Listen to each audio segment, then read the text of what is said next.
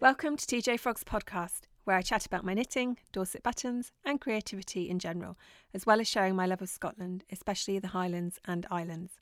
Hello, I'm Tanya, aka TJ Frog, or sometimes called the Button Lady, and in my creative business I predominantly make and promote the traditional craft of Dorset buttons, which dates back to the early 1600s, a cottage industry that employed many people in Dorset on the south coast of England. Brought up in Dorset, I now live on the Isle of Skye, and wherever you may be in the world, welcome and thank you for joining me for my 29th episode, Time, Choice and Change. Here we are again, and we find ourselves continuing on with life in a way that it certainly wasn't how 2020 looked probably in our minds or our calendars or our diaries at the start of the year. The expression that's being used a lot at the moment is the new normal. And for some reason, this phrase really grates with me, and I can't work out why. I'm certainly not passing judgment on people who use it, because how each of us normally operate is probably no longer happening. So I'm just trying to understand why it jars with me so much. And I wondered if anyone else feels like that, or is it just me? I was trying to work out, is it because I feel certainly here in the UK like we're more in a limbo phase, about to potentially enter a transition phase, and actually the new normal, i.e. how we go about our lives on a regular, typical day-to-day basis, and how our lives evolve from this scenario feels like it's months away from happening, if not longer. So that to me is what will eventually become the new normal, if that's what it's going to be known as. I think I'm going to try and come up with a phrase that works better for me. I'd love to know your thoughts on it. There's an anonymous poem doing the rounds at the moment, which you may have seen, and it's called We're Not in the Same Boat. It describes that we're all in the same storm, i.e. the pandemic, but we're all sailing through it in different boats, i.e. our experiences of it all are very different. And it's a complex situation that we're in, and I think the sentiment of the poem summed up to me, what's working for one person will totally not be working for another. We've got conflicting feelings, we live in different circumstances, different countries, the state of our health is different, we have different needs, we have a wide range of perspectives and perceptions and different personality types. For some, putting the brake on the pace of life has worked brilliantly. Catching up with all the jobs around the house and the garden, learning new skills, volunteering.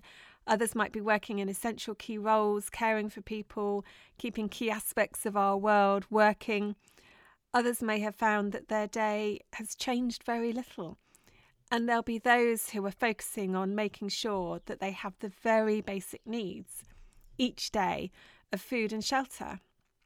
And these are just a snapshot of many of the factors that will lead to all the different ships that we are in, navigating our way through this storm, ultimately trying to keep afloat and come out the other side. As I say, this analogy just sort of resonated with me. And I think whatever ship you are in, I hope that you've got the emotional and practical support that you need, whether that be from family, friends, neighbours, volunteers or support groups. This leads me back then to the title of today's episode, Time, Choice and Change. When I last spoke to you, we were a few days into our first week of lockdown here in the UK, and now we're about to enter our 6th week. It feels in some way like time has stood by, but in other ways it feels like the time has flown by. The first week and the lead up to it pretty much did actually pass me by. I totally lost track of time. And I found myself getting upset, not for myself, but for others, when I was reading about what was happening to people around the world, and especially for people in my community here, particularly those self-employed on Skye, where tourism is a very large source, if not their only source of income. Time then, I found myself reflecting a lot on the times that we find ourselves in now and the time before the pandemic. And it's made me think about how I've personally used time in the past and how I might use it in the future. Choice. Well, many of us are operating under very specific instructions at the moment from our prime ministers, first ministers, presidents, and time passes as we await the next instruction in order to shift our position within this scenario. It made me think that the choices we have now are very different to those that we had before the pandemic. There are choices that have been taken away from us, there are new ones that have been presented to us, and how we choose to spend our day and what choices we might make in the future based on changes that inevitably we will be living in or under. I know that many people fear change, while others will welcome new ways of living, working, and connecting with one another. It certainly feels to me like quite a surreal experience, almost at times like I'm sort of looking down on it all happening. It's bizarre. And I do wonder what changes we will be faced with that will be out with our control, and what ones will be within our control that we make a choice to change. So yeah, that's what's been going on in my head, or the psychology part of my head. It's certainly been whirling away and cogitating. There's a lot of uncertainty, there's despair, and there's immense sadness with the loss of life. And it's reassuring to see the incredible efforts and commitment by so many people working to support people in need. And every time I read about or I hear about an act of kindness or a human story, however small, however large, I find myself welling up. It's really strange. Strange times. Many of you have been in touch to say that you had holiday planned or booked to come to Skye or other places in the Highlands and Islands this year. And it's hard seeing so many, as I say, on the island suffer without the tourists coming to the island and the whole uncertainty that lies ahead around that. I hope that for you and for them that you will be able to make it back here one day. In the meantime, I hope that you're all keeping as well as you can. And I hope the podcast provides you with a bit of escapism. Okay, if you stuck with me this far, well done. I'm impressed. Thank you. Let's crack on with the contents for this episode and see where it takes us. I'll be covering the weather.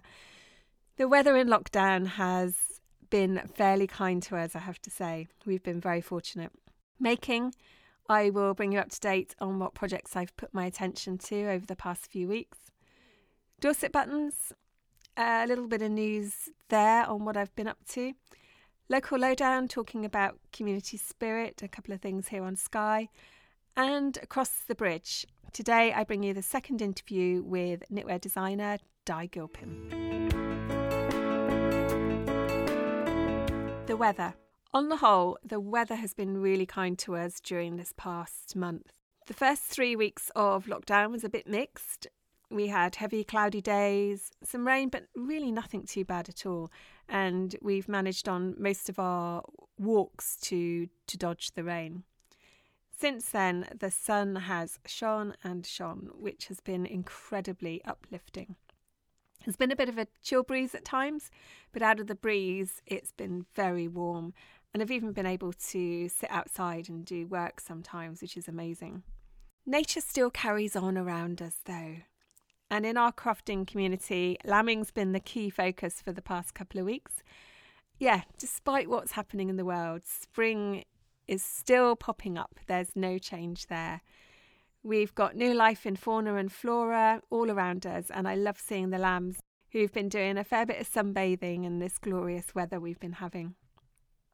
I've said before, we're very grateful and incredibly fortunate that we live somewhere with wide open spaces and lovely walks that we can do from the house.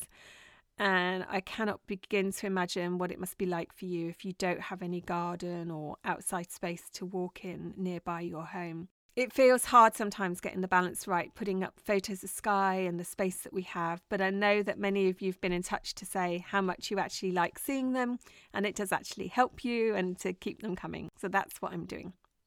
I know a recent very short video I put up of water lapping on the shoreline, which to me is a very soothing sound that seemed to resonate with a lot of you too. To be fair, I've actually also really enjoyed seeing photos of your spaces as well. Some of you I know have had to get very imaginative, what you do for your daily exercise, going out at different times a day to make sure that you can get that little bit of free space. And I've learned all sorts of new things about places, architecture, building, landscapes, wildlife, flowers. There's a lot to be gained from sharing these photographs with each other. What I will say is you cannot walk out of our house without encountering a hill. And I am not complaining about this. I have this great outdoor space. I've already said that. We are very, very lucky. But yeah, it's hilly and boy do my hips hurt. They've been really feeling it. I trapped my nerve one weekend in my hip and that was not good. And the desire to have a walk on a flat bit of ground had never been greater. Not something we have in our particular corner of Skye. There is one thing though that I'm anticipating out of all of this, that my hips are going to be toned up a bit more. And I will have well and truly embedded that good daily exercise programme. We have no influence at the moment on the future of my husband Garrett's work. It's completely out of our hands. It has been lovely having him home all the time though, because he was due to be away most of April, and it's been great to have him to do those walks with. And he's also enjoyed having more time to photograph the countryside and the wildlife around us. While that's not happened through choice, he's definitely welcomed the change. The weather has also meant the garden has had a bit of much needed attention, although it's not going to be transformed overnight. It's I call it a rustic garden actually. It's quite wild. We even have our very own special gorse bush in it. Wildflower seeds have been sown though, although the lack of rain has meant that Garrett's had to go out and water them, and watering the garden on Skye was not something he actually ever envisaged doing. I got some tomato plants, which I've never grown before, and I've also got some herb seeds. My success with them remains to be seen. Oh, I got a blueberry bush as well. Not sure why, but I've always fancied having a blueberry bush. So again, we will wait to see whether or not I'm able to nurture this to any success. We now no longer have our neighbour's sheep on our extra part of land. And again, with the good weather, the grass is sprouting up, and it dawned on us that we're now going to need to cut this, unless, of course, we leave it to become a wild meadow. Does that sound like a good choice? We think it might do. We are definitely going to let it just grow this year, because one year it was just a mass of bluebells, absolutely superb carpet of blue.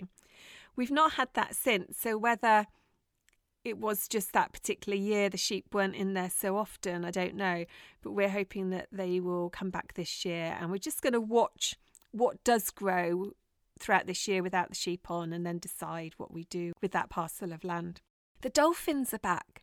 A very welcome change for us. We haven't seen dolphins here for a very, very long time. Setting aside the obvious that you've got to be sat looking out the window to see them at the right time. In the first couple of years that we were here, we would regularly see pods of dolphins of about 150 plus, moving their way along the headland. And then it just stopped. And we weren't sure why. We weren't sure whether it was because the level of fishing has actually increased in our particular bay, and so whether there was less supplies of fish, or just the number of vessels there had put them off. We really don't know. And it's sad that we've not seen pods of this magnitude for so long. And even though they're back, we've just still only seen a handful of them. And whether it's because the weather's been so calm and the sea's been flatter, or because those fishing vessels are not there and there's more fish sources for them, we don't know. We've even had an otter return to our bay, and we've not seen any otters around for a while either. Where we actually live on our corner of Skye, it's always been a very quiet part of Skye, although we have had increased number of tourists venturing down to see us in recent years. Usually, though, the sounds around where we are the odd chainsaw, tractor, quad bike, cars, children playing, sheep, cows, And this still remains today, although we have far fewer vehicles and car noise, even though, as I say, that's not something that's actually a particularly high background noise for us. The two noises that have really changed noticeably during this lockdown period are the absence of the transatlantic flights and the increased amount of birdsong. We've always had great birdsong here. For some reason, though, there's either a lot more birds about, they're making a lot more noise, or we're just noticing it more. Or it could be a combination of all three.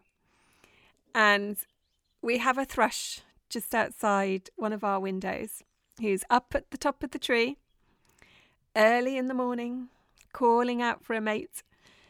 And in fact, I have the windows open at the moment where I'm recording, so I don't know whether any of the background birdsong will be caught on this recording, but we've certainly been enjoying listening to the birds. Other encounters this spring: the first cuckoo, the first swallows just arrived yesterday. We've heard woodpeckers on our walks. We've seen buzzards flying overhead or sat on the fence posts, and they're not moving on as much as perhaps they normally do when you're out and about. And again, whether that's just because there's less movement, it's a little bit like winter.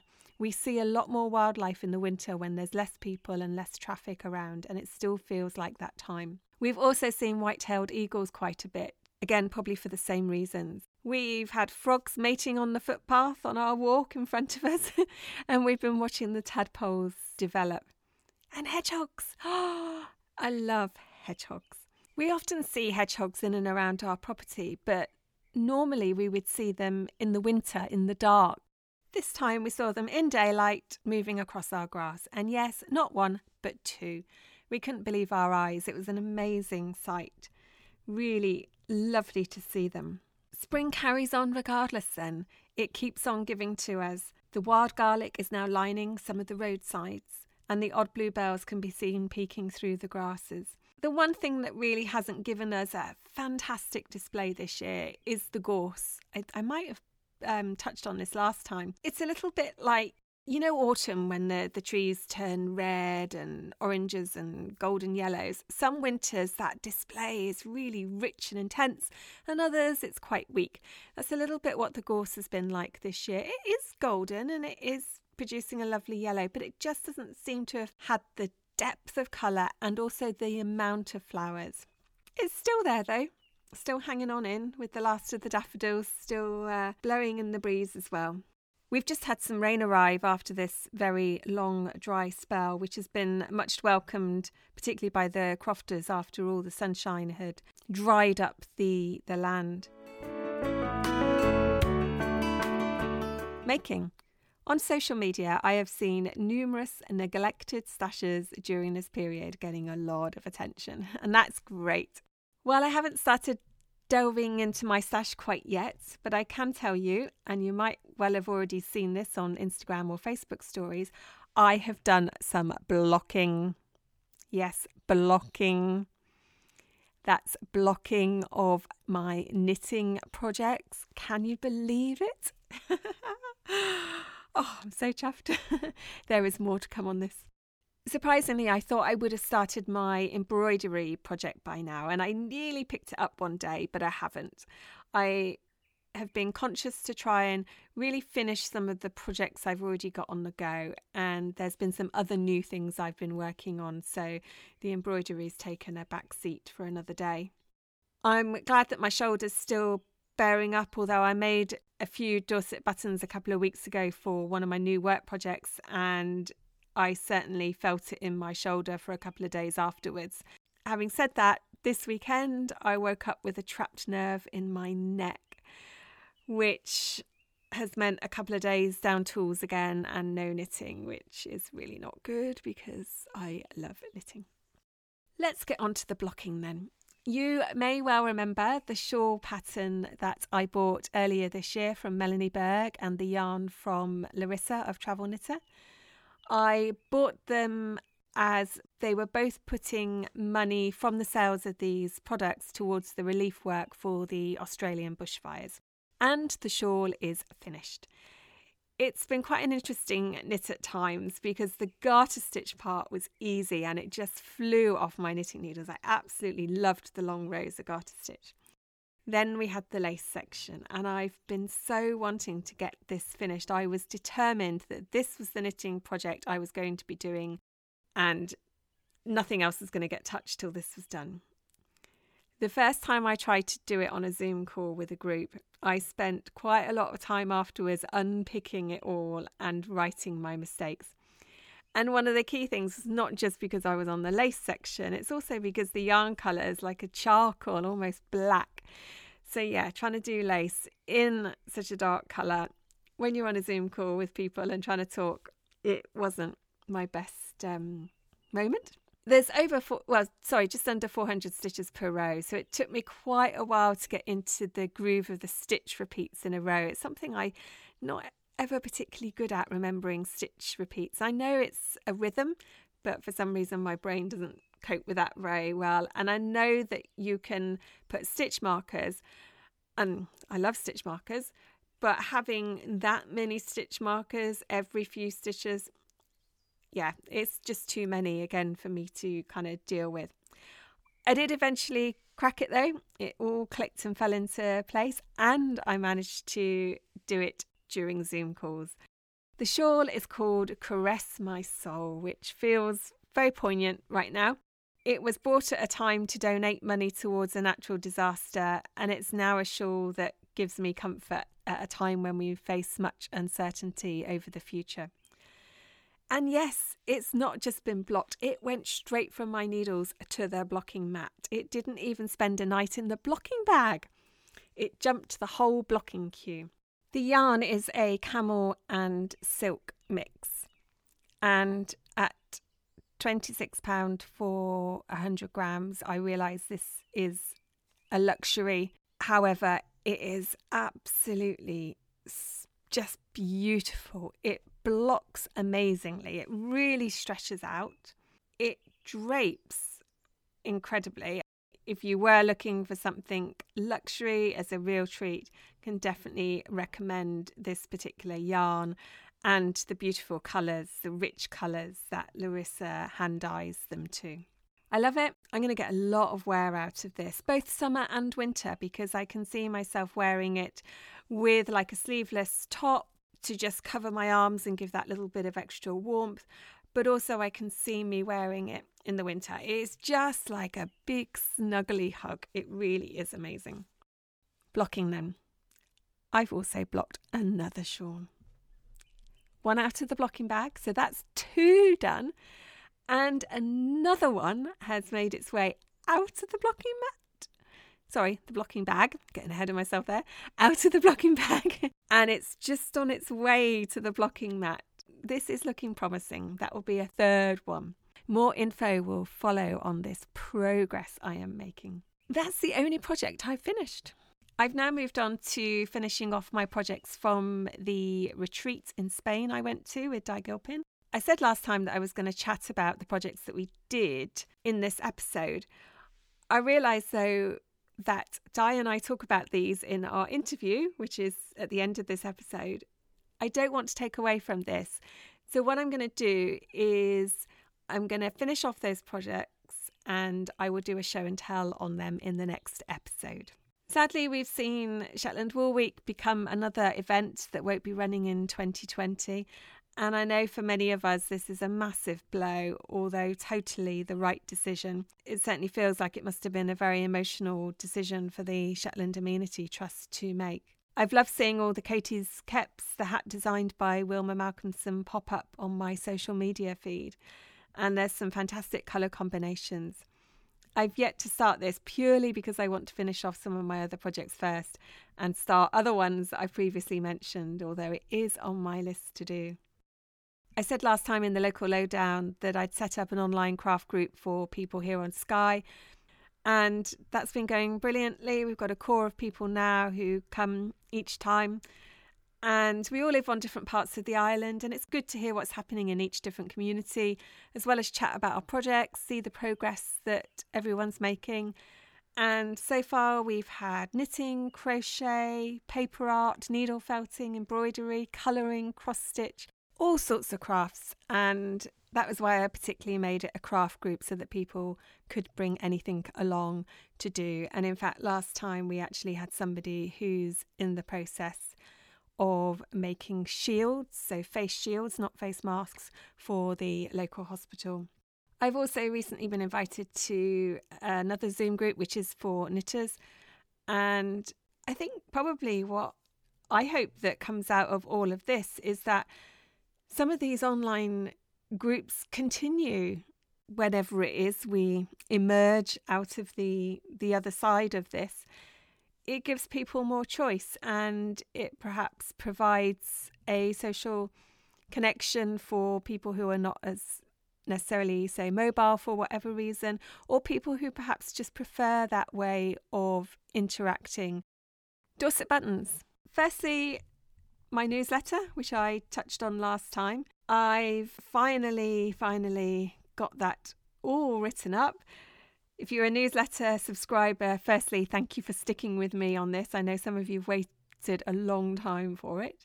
If you're not a subscriber and you'd like to be, then you can subscribe via the website. There's a link at the top of the page, or there's a link on my Facebook page. If you receive the podcast and blogs via email, then please note that that's actually a different sign up to the newsletter. The newsletter is more for updates and special offers and just little quick messages. I hope now, having got over the hurdle of writing the first one, then they will become a lot easier to write.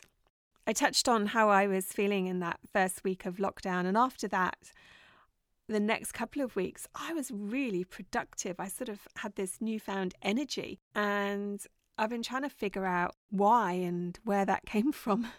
And I think it's probably a number of reasons. I would imagine all the extra exercise I've been doing and the good weather have certainly helped. The amount of information entering my inbox has drastically diminished. I run 3 different email accounts, and it can be hard keeping on top of them sometimes. So I think not having those demands in quite the same way has maybe given me a bit more time and space.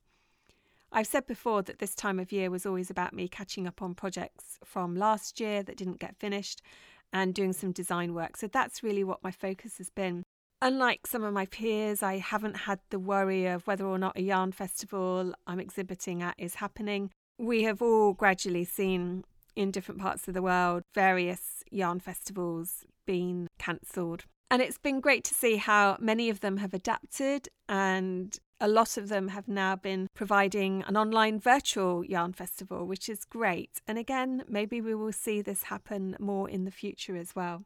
I'm not quite ready to share everything that I've been working on with you. I'm nearly there. Some new products have gradually been added to the website, and there's a few more that are still yet to be put on there. And I have a new range coming that the idea of it was one that goes back to 2018. And finally, it has come to fruition with the last pieces currently being put in place. And I'm really excited to be launching that in the coming weeks. I've also been doing some knitting design, and that takes up a lot of time. Drawing, choosing yarns, charting, swatching, redoing, etc. And I will be able to show you the results of my labour in the forthcoming weeks and months.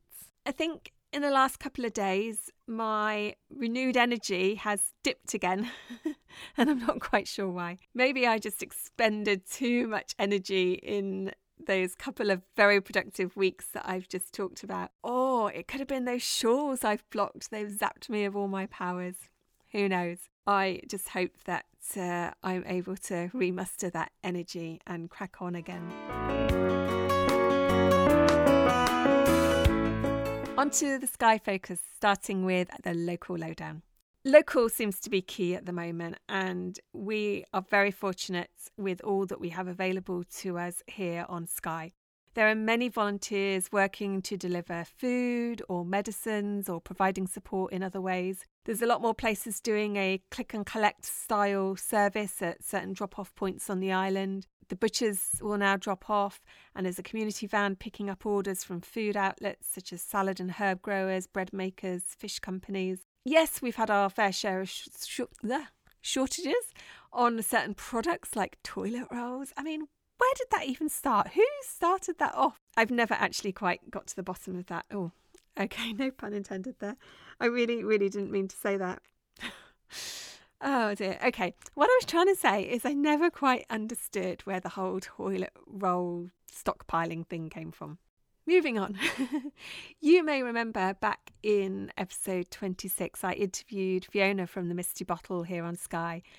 And while they are classed as a business that can stay open, unfortunately, the space they have does not allow for social distancing. So they've adapted, and they're now using their branded Morris Minor van to do drop-offs, again at these central points around the island. And in the interview, I also chatted to Fiona about the red telephone box which they had put outside to tie in with the fact that their building had originally been the post office and people used to go there to make calls. Fiona has said that they had got some plans for the box, and she teased us saying that something might be happening this summer. Well, it has been put to use earlier than planned. They have turned it into a community food box with non-perishable food items and toiletries, or to give it its proper name, the Red Food, PHOOD box, of course, with the nod to it being a phone box.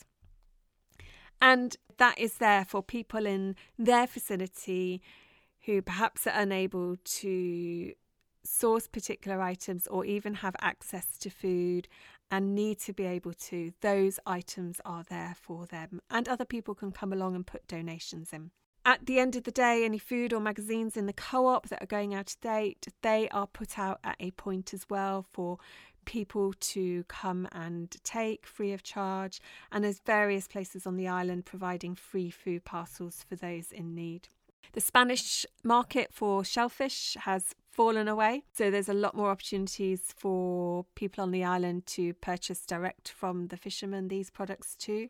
The key thing though is the island is empty. And I know those working in tourism are finding it particularly strange. Many of the beauty spots, though, are having extra time to recover from the impact of the volume or the increase of volume of visitors that they've seen in recent times. I hope, though, that ultimately wherever you are, there is good local support for you, whether it be accessing food or other services that you require at this time. Lastly, today's interview, it's back across the bridge. I received some lovely feedback on the interview last month with knitwear designer Di Gilpin and her production manager Sheila Greenwell. And if you've not yet listened to it, you might want to go and have a listen in. It's a lovely interview. We had a lot of fun doing it. The interview I have today with Di, whose strapline is Croft to Couture, as Di started her knitwear design career in a croft house here on the Isle of Skye, for those of you who might not know that. And she's gone on to design for many top fashion houses around the world, including one-off exclusive pieces that have graced the catwalk. And if you know or have ever met Di, or you listened into the last interview, you will have got that essence of what a humble person she is.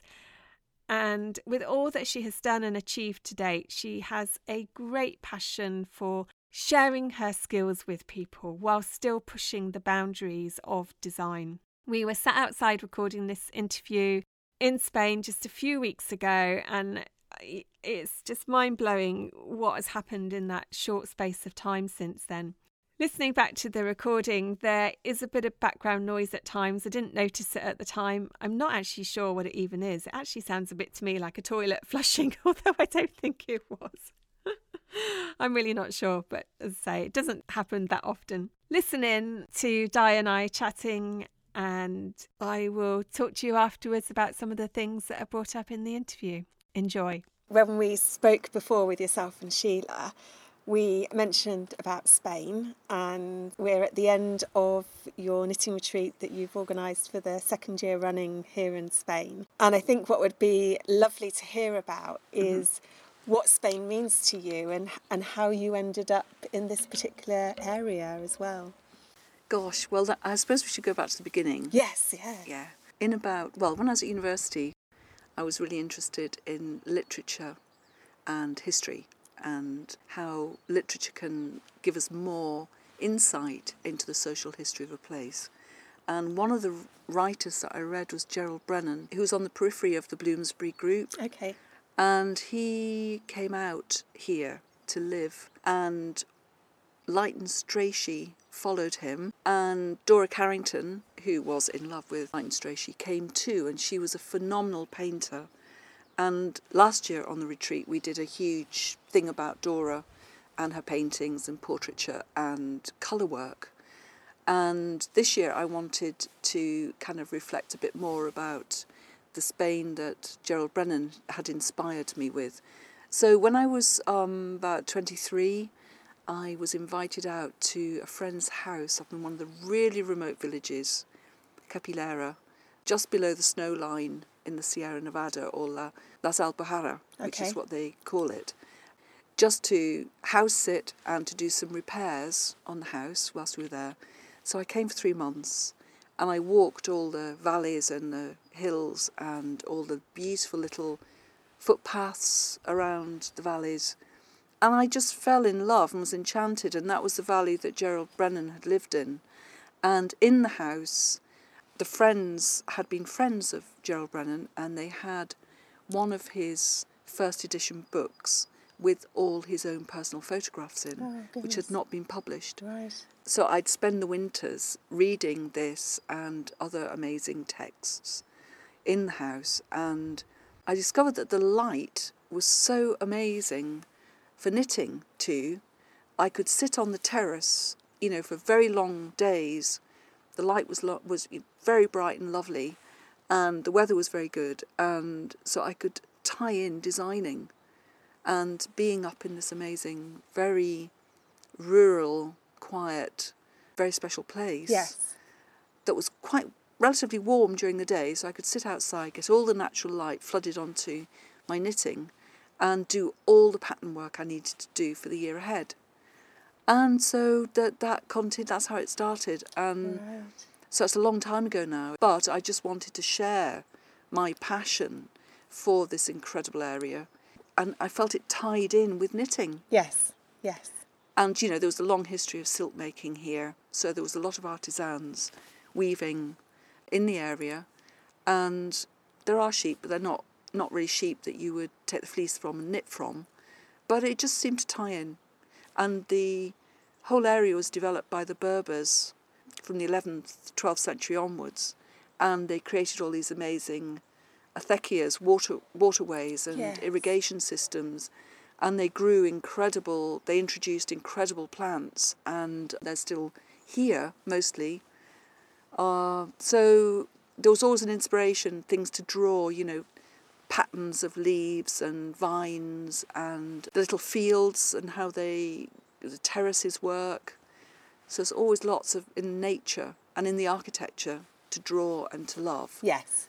So that's it. It goes back a long way. And after that, I got to know very well Chris Stewart, who wrote Driving Over Lemons. In fact, I knew him before, whilst he was writing his first chapter of his book, and we were staying just next door, and he asked us to proofread the first chapter and give it the thumbs up or the thumbs down. So read it and absolutely loved it. And of course, he went on and finished the book. It took about 18 months, and it was published, and it was a great hit. But we've stayed really best friends ever since, and my son is about the same age as their daughter, so they used to be big buddies when they were little.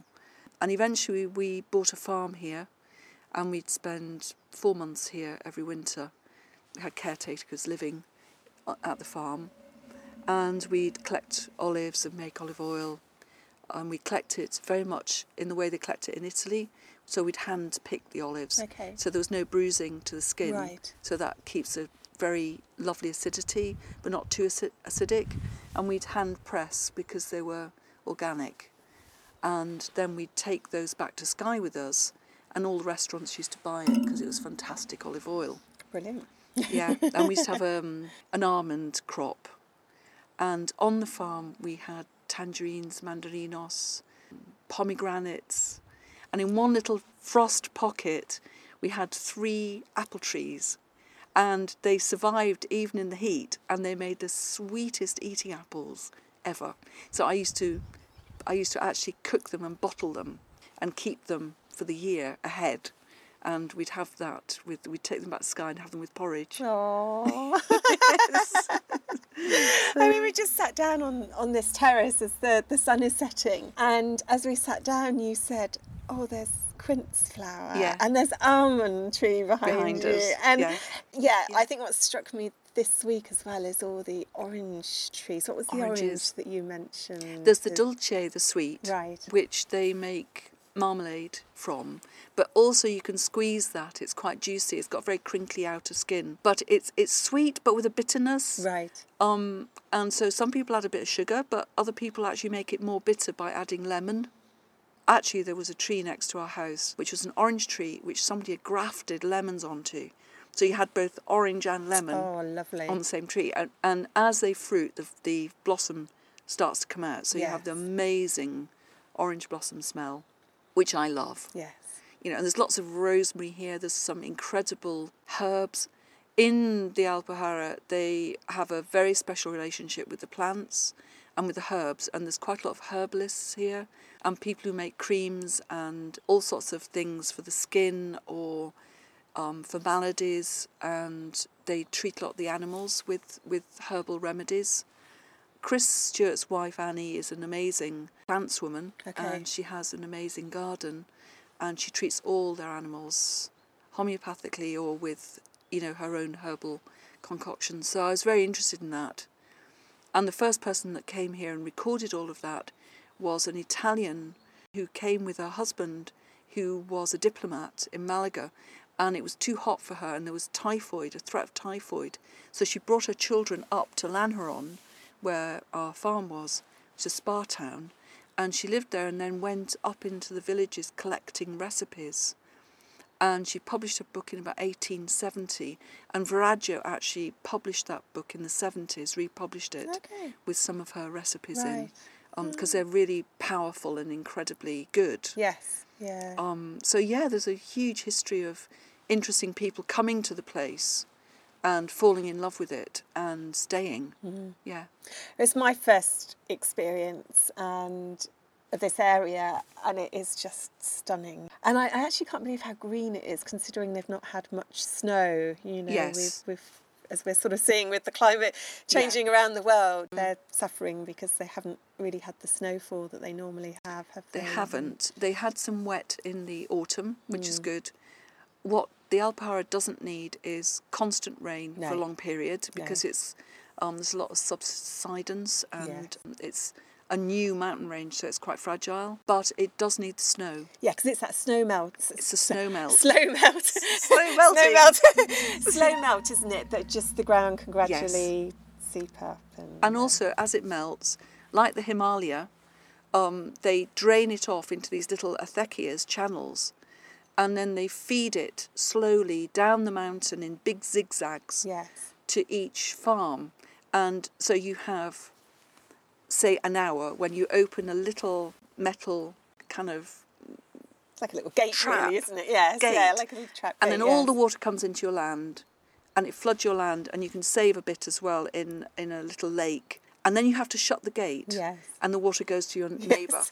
And if you forget to do it for over 2 weeks, then you don't get it ever again. Oh, okay. So it's really, it's so important. Yes. So important, water and the system.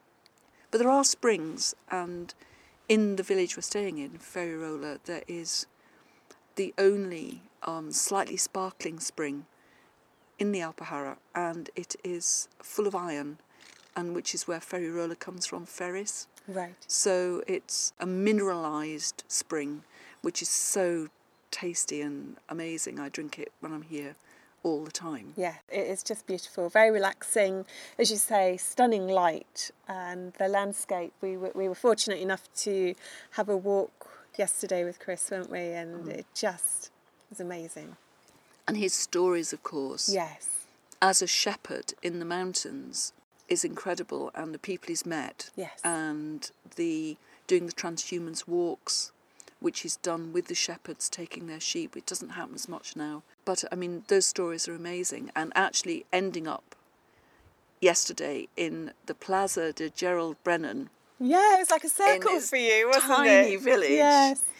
And the house where he'd spent a lot Yes. of time. And then meeting Lars, who is now 85, who was a ceramicist from Sweden, who settled here and became big friends of Gerald, meeting his daughter Yes. and his granddaughter Yes.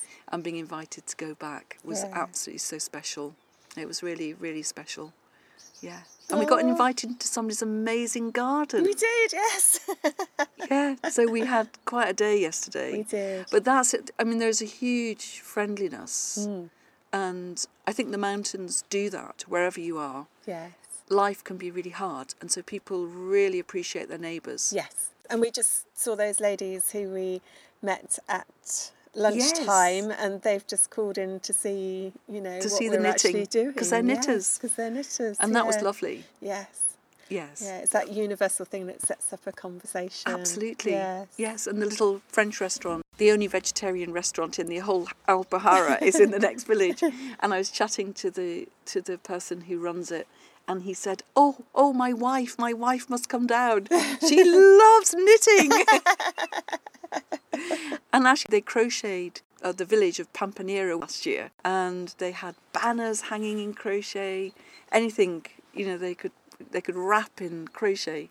So, I mean, there's a real interest amongst people, especially if you make anything by hand. Yes. So, there's a great leather worker here. We went to the weaving studio today, where they're weaving linens, silks, back to the tradition of silk weaving, and mohairs, wools.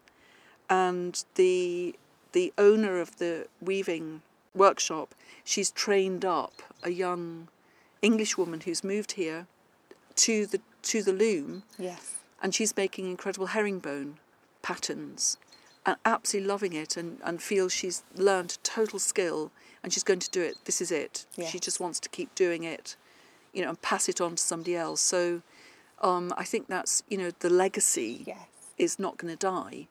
Although she's very formidable, the woman that owned the shop, and has been 5 times mayor of the village. Well, she must be doing all the right things. People voted her in. Yes. And she trained this young woman, which is fantastic. Yeah. And then the lovely Swedish woman was there, who's been looking after us at Casa Anna, and she's a great weaver. And that was lovely. Yes. Seeing that. We've been very fortunate. We've done really, really well this week. And in terms of, you talked about your retreat last year and some of what you did on the retreat being inspired by the writers. Mm-hmm. Tell us about your inspiration for the retreat this year with a couple of the projects, because we've done a couple of, quite a few projects. Yes, and we had a really special outing as well in relation to one of the projects. Yes. We did. We do think through our projects really carefully. So the first one was based on Picasso, who was born in Malaga, whose house I've visited many times, and there is now an amazing museum there. It's based on his Harlequin painting, and I've always been really interested in Piero and Harlequin and the kind of storytelling and theatre, the Italian theatre, and travelling troubadours, which happened here in Spain. Garcia Lorca, Federico Garcia Lorca, a lot of his plays and works were read out in the villages, and there was a whole movement to take plays and stories and move them around, as they did in the medieval Europe. It's a big thing. So I took the diamond pattern from Picasso's painting and created intarsia mittens with some fab colours in the Lalland, and people could choose their own colours, but it was like bright, what we call furs, which is Gaelic for the gorse flower, the bright yellow, which they have here. The broom is coming out now, and that's that really golden bright yellow. Yeah, it's really rich. And then the turquoise, bright turquoise, which we call Corrisc, from the loch in the middle of the Coolin Mountains on Skye. And then the deep Lagan blue, which is from the loch. Then we also put in storm petrel? No. No, it's just... It was Bell Rock. Bell Rock, sorry. That fantastic bright blue. Yes. That We bright haven't blue. got them in front of us to look at. So, Bell Rock, and yes. that's named after the lighthouse, the first lighthouse in Scotland that was built near our studio. Right, okay. And it's that really bright blue. But it's also the blue of the ceramics from Granada. Yes, yes. And we were hearing yesterday about the traditional way, weren't we, with the numbers for the houses? Yes. Ceramics based on terracotta, but then with a white glaze, which goes a little bit pinky, and then this gorgeous bright blue. Yes. And often with the pomegranate drawn on, painted on, which is the symbol of Granada. Granada means pomegranate. And actually that tradition comes from Persia, from, 1,000 years ago. Yeah. So that tradition of that glaze and that sort of painting came via Persia to Granada. Yes. And where it has a home, there's still 2 fabrica makers of these tiles in Granada, and you can commission them. In fact, our farm, we had all our tiles for the kitchen that we made were from there. But in the bathroom, which was tiny upstairs, which just had a little fireplace and a ceramic bowl beside it, and you heated up the water over a fire in a pot and then poured it into this amazing old huge basin which had been made in Granada, probably about 1870. It's a really ancient tradition. Yes, yeah. Yeah. And those 4 colours just work so well together They in did. the design. And, they do, and they're really of the place, aren't they? Yes. It's like just perfect, really. Yeah. And 1 or 2 people played around with Yes, colours, yes. which is lovely, and I really like that. Yeah.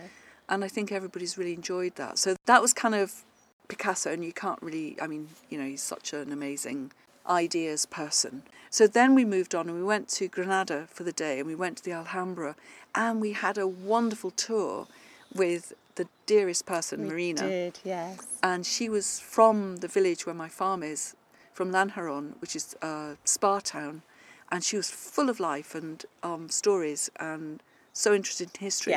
Yes. And she took us round for 3+ hours. Yes. And we only went to 2 of the places we were supposed to go to, because we wanted to concentrate on the highly decorative palaces of the Nasrid period. And there you have tile work and you have the stucco plaster work. And so we photographed lots, and it's been a big inspiration of mine for many years. Even the stonework and the brickwork, because the brickwork is unique to the Alhambra. They learnt how to make vaulted ceilings in brick, which you see in the baths in there. Yes. So we spent ages in there photographing and learning about the different rulers and leaders and how families had argument. It was like, I hate to say EastEnders, but I've never watched it, but it is about Shakespeare. Shakespeare is absolutely like, the most incredible sagas of people, and the influences from all the different, religions and peoples that travel through. So it's like a multicultural centre, really. Yes, yeah. And so we took the inspiration from that. I asked people to look around them and see things. And Tanya, you got it. You spotted the inspiration. I had taken a photo of it. You had, which was really amazing, because it's something people often walk by and don't look at. And it's like a stucco dome, which is you see in India as well, and it's kind of like a divine shape. So, and it's a bit like a pomegranate, actually. It is, isn't it? And within it, it's filled in. They'd filled it in with Arabic writing and 2 different types of Arabic writing. So I'd taken that image and I'd added in a bit of a story from a piece that I made years ago for Rowan for Shorelines, which was the Caspian jacket. And so I'd used one of the symbols in that, which you see in the Alhambra. And that was actually from a friend who was travelling around the world, who'd sent me drawings, because it was in snail post days. And she'd sent me drawings of places she'd been, and this was from shards of pottery from the Caspian Sea. Right. And of course the pattern, is replicated. So that the bottom section to the pattern is that, and then it goes into this beautiful dome. And I've put in this kind of secret code which looks a bit like Fair Isle. Yes. And is Fair Isle in a sense, but some of them are stars and the constellations, which are very important in Islamic art, and stars outside it in different colours. So we explored Intarsia, Fair Isle, and then we did some Swiss darning for the stars. Yeah. And people could choose their own colours. And Tanya, you chose a wonderful colour scheme, and you used some of the amazing linen, hemp that we had with us, that had been from a project I'd done with a company in Cornwall many years ago, Right. where they were growing their own hemp and dyeing it. So there was some of that left, and I thought, Yes. perfect for here. Well, So the colours just reminded me of actually some of what we saw there. yes, absolutely. Yeah. So it's kind of golden colours Yes. flickering through the kind of terracotta-y, sandstone-y, Yes. earthy Yeah. colours, really beautiful. And other people did other colours. I think just about everybody's finished that project, Yeah, which nearly. is so exciting. I've got a few more rows to do. Exactly, and that can be developed into all sorts of projects, which we talked about. Yes. It can be a snood, it can be a wall hanging, it can be a cushion, it can be, initially I'd thought an iPad cover, and the back of it is going to be knitted in 1-on-1 Fair Isle stripes, Yes. which everyone's done little samplers for, Yes. which is really cool, because there they can just let rip with colour, and from the stash take out all sorts, try silks in it to see how they respond with the wools, linens. That was a real colour thing. So we've done that, and then we've made Dorset buttons, We have, yes. which was fantastic. Really cool. Oh. So everybody's making projects where they can put their buttons Yes, in they now, can. which was really that was nice. lovely. I loved it. It's good. And then we did a Guernsey project. Yes. So that was quite a lot. Yes. Yeah, we've done extremely well. Brushed up on skills, new ideas, stretching our minds, looking at things in a different creative way, whether it be looking at places, landscapes, just thinking about how we can create that within our knitwear, and also colours and working with different colours together as well. Yeah. I am bursting with ideas to take Yay! home. Oh, I'm so happy. Yeah. And I think it's also been a real retreat. Yes. Yeah. For many people, it's been a total chance to relax and to make Yes. and to share and to learn. Yes. And we've been cozied up in this incredible environment and looked after so well at Casa Anna with amazing food, all organic and local and beautifully made by various chefs. And it's been a chance to get to know people, and it's been a wonderful group. Yes. Yeah, it's been a lovely group. I think there's, as you say, we've probably all learnt something from one another Yes. along the way. Yes. And that's great when people share And people will keep in touch. yes. Which is really important. Yes. I think, and as they did from last year, which was really exciting.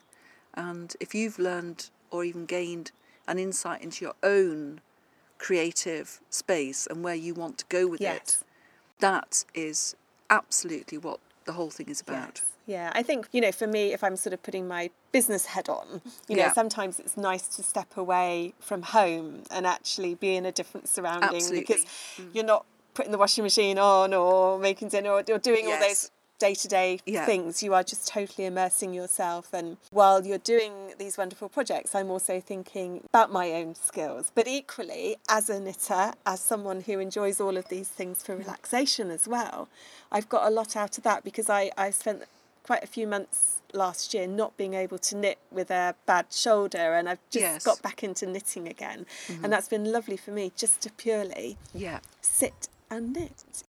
Something has just come in my mind, which is just going off at a tangent slightly, but I remember listening to you at the University of Glasgow at the In the Loop conference back in 2014.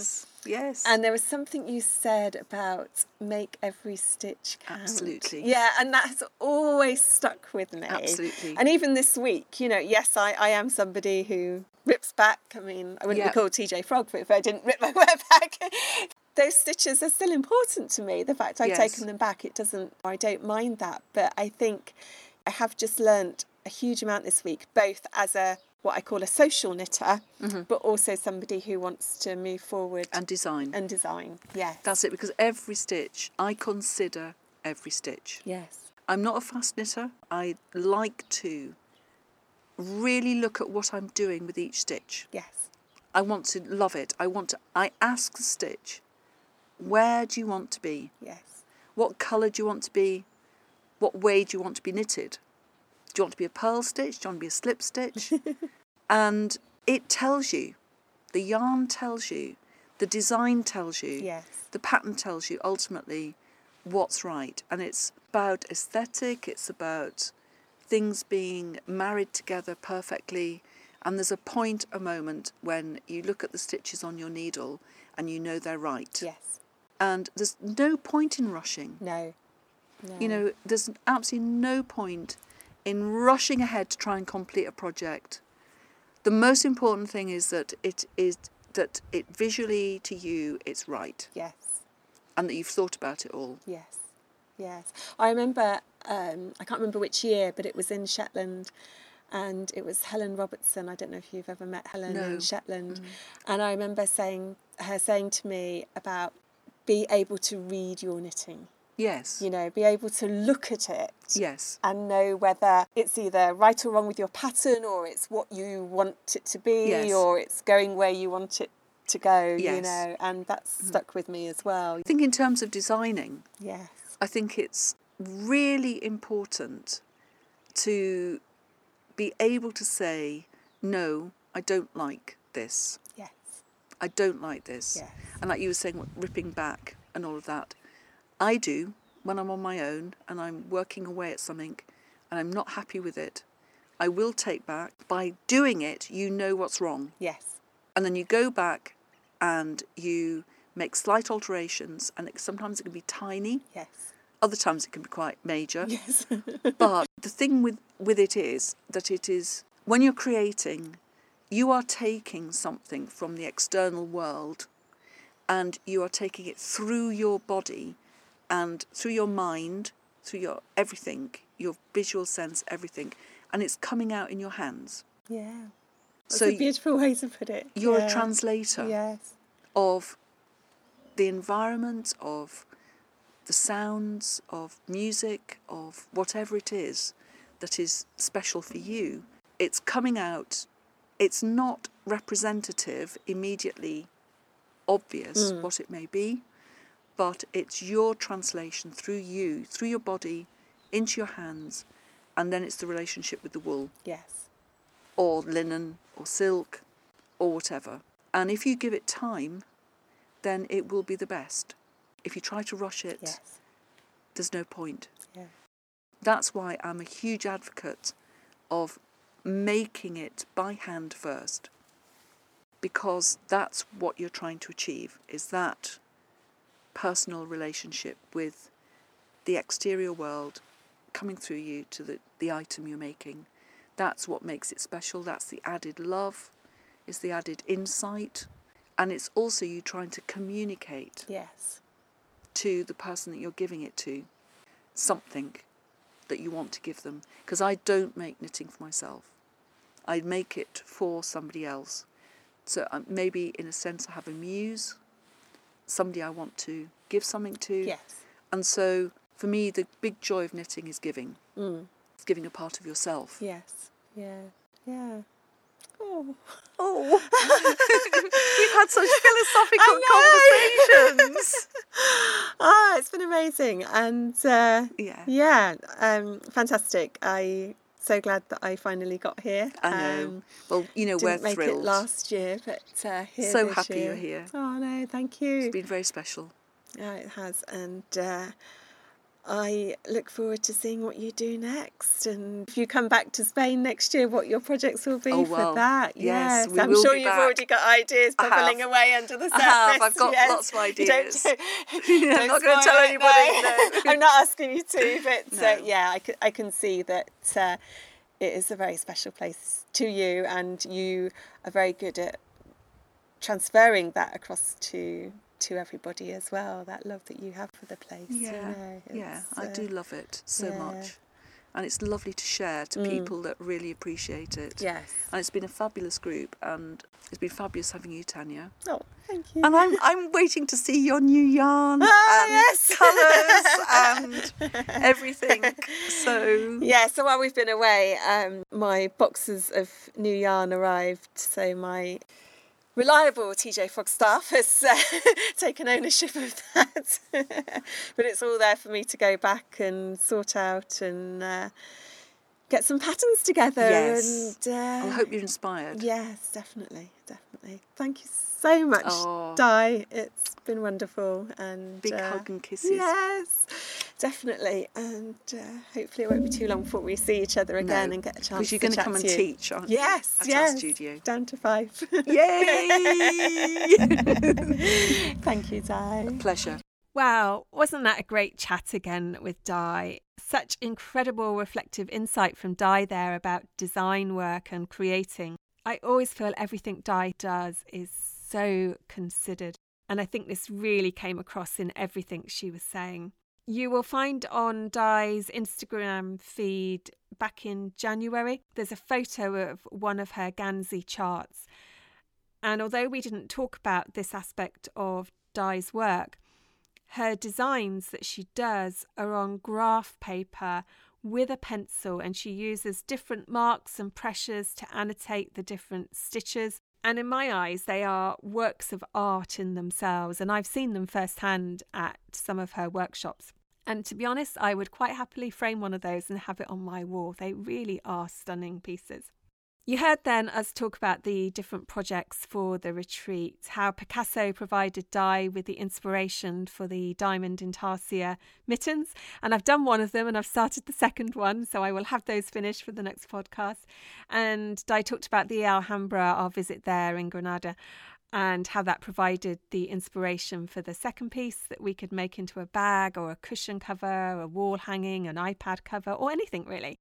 And I've decided to make mine actually into a notebook little cover holder.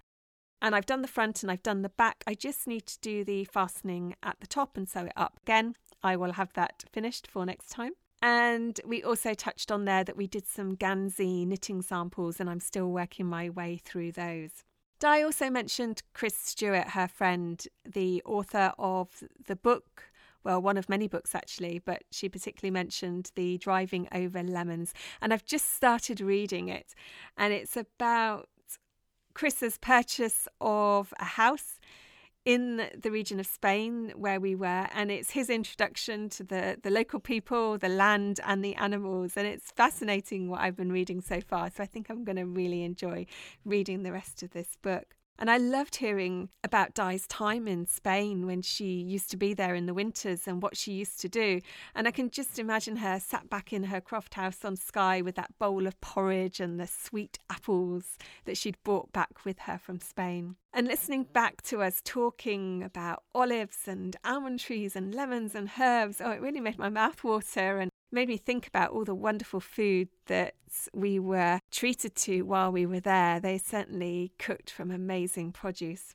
Di mentioned a number of writers and artists, and Di has just released a new pattern named after the artist Dora Carrington. It's a short sweater. It's got great swing and ease and a lovely lace pattern. It's got the Tree of Life pattern going up with these incredible travelling cables around it. And there's a photo of it in the show notes with a link to the pattern. And Di has just started a knit along for it in her Ravelry group and Facebook group, if it's something you want to join in and do. We touched on talking about my yarn in the interview, which arrived while I was in Spain. And if you're a newsletter subscriber, you will get a first glimpse of the colours in the newsletter. By the time the next podcast is released, it will be available to purchase as well. If you'd like to learn more about Di, and there's still so much more to learn about Di and her design process, then Di has been interviewed twice by Andrea of Fruity Knitting, and you can find her in episode 55, where Di talks a lot more about that couture side of her business and how her journey as a knitwear designer started, the story behind the charts that I've touched on, and more about the influences behind her work and what she learnt from her time spent in the Himalayas. There's a little bit about the Moray Firth Ganzi project, her work with fashion houses, which includes a knitted lace ball gown. Can you believe it? Yeah. And you also get to see Sheila, who we heard from in the episode last time, as well as seeing and hearing about a couple of Di's designs in her Scottish lambswool Larland. Di's also on episode 70, and in that one she chats more in depth about Ganzi knitting, which includes the story behind a Ganzi design that she's actually done for Andrew. They can both be found on YouTube, and I'll put a link to them in my show notes as well.